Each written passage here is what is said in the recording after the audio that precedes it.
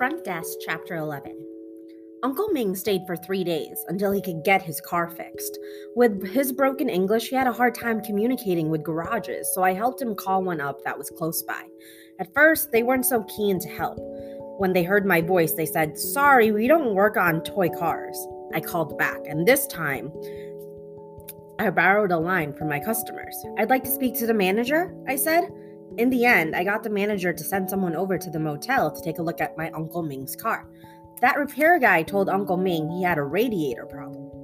They managed to drive the car over to the garage where they fixed it for him, but when it came time to settle the bill, Uncle Ming came horribly short. We'd given him $50, which was just about all the extra cash we had. What with Mr. Yao changing the deal and making us pay for the washing machine, but the total bill was $200. So then Uncle Ming tried something crazy. He tried to pay the rest in coupons. He'd been collecting coupons from all over.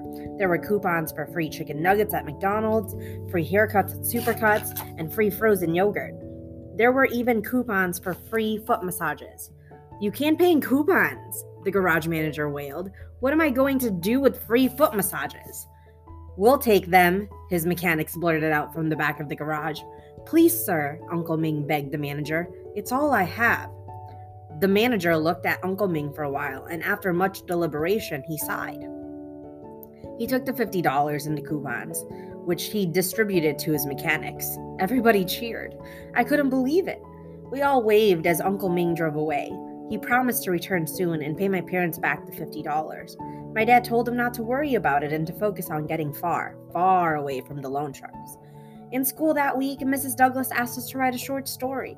I really wanted to write about the loan sharks, but I didn't know if that was too out there, so I tried to look around to see what the other people were writing. Next to me, Jason was scribbling furiously, covering his words with his hands as he wrote.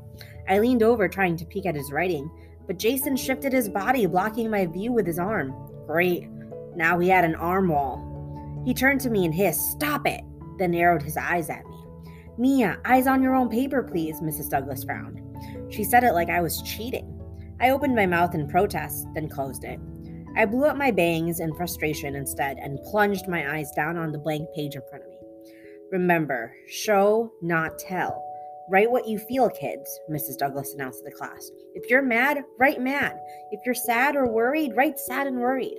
I was all those things. I thought about Uncle Ming and his black eye and the way his voice rose and fell like curtains when he said, "What do I do, buddy? They're going to kill me." But when I put my pencil down on paper, do you know what marched onto the pages? Puppies and houses. At lunch, Lupe sat next to me picking at her turkey sandwich while I gobbled up free school spaghetti. "Why were you looking at Jason's paper?" Lupe asked. "You don't like him, do you? Are you kidding? I can't stand him." "Good, because he's terrible," Lupe said. "You don't even know the half of it," I muttered, shaking my head. "So what'd you write about?" "I wrote about last weekend. My parents and I waited in line at the movies for an hour, and when we finally got up to the ticket booth lady, they were sold out. Isn't that sad?" "That's super sad," I said, wishing, hoping one day that would be my super sad. "What about you? What did you do this weekend?" she asked. I turned to tell her about Uncle Ming, then thought, nah, she wouldn't get it. That was so beyond the world of movies and trampolines and Shiba Inus. "Just played with my dog," I lied. After lunch, we went to PE. We were playing softball that day. Both Lupe and I stood way out in the left field, as far away from the action as possible we could, since we both hated sports. Actually, I didn't really hate sports. We just didn't have any medical insurance, and my parents didn't want me taking any chances. "What if you break your arm?" my mom asked when I started going to school in America. "What if a ball comes flying, hits you in the head, and you have to have stitches?" Back in China, this would have been no problem, as my uncle was a doctor. Whenever I got sick, he'd come over and take care of me. My uncle always wore his stethoscope around his neck, and when we left for America, he gave it to my dad to take with him. "I wish I could take you with me," my dad said to his brother. "I'm sure there are doctors in America," my uncle said with a chuckle. It turned out there were doctors, just not for us. So my mom made me promise every morning that I'd stay on the sidelines during gym class. It wasn't always easy to just stand and watch, but now at least I had Lupe with me. Today we were so busy chatting we didn't even notice when the softball landed right next to us.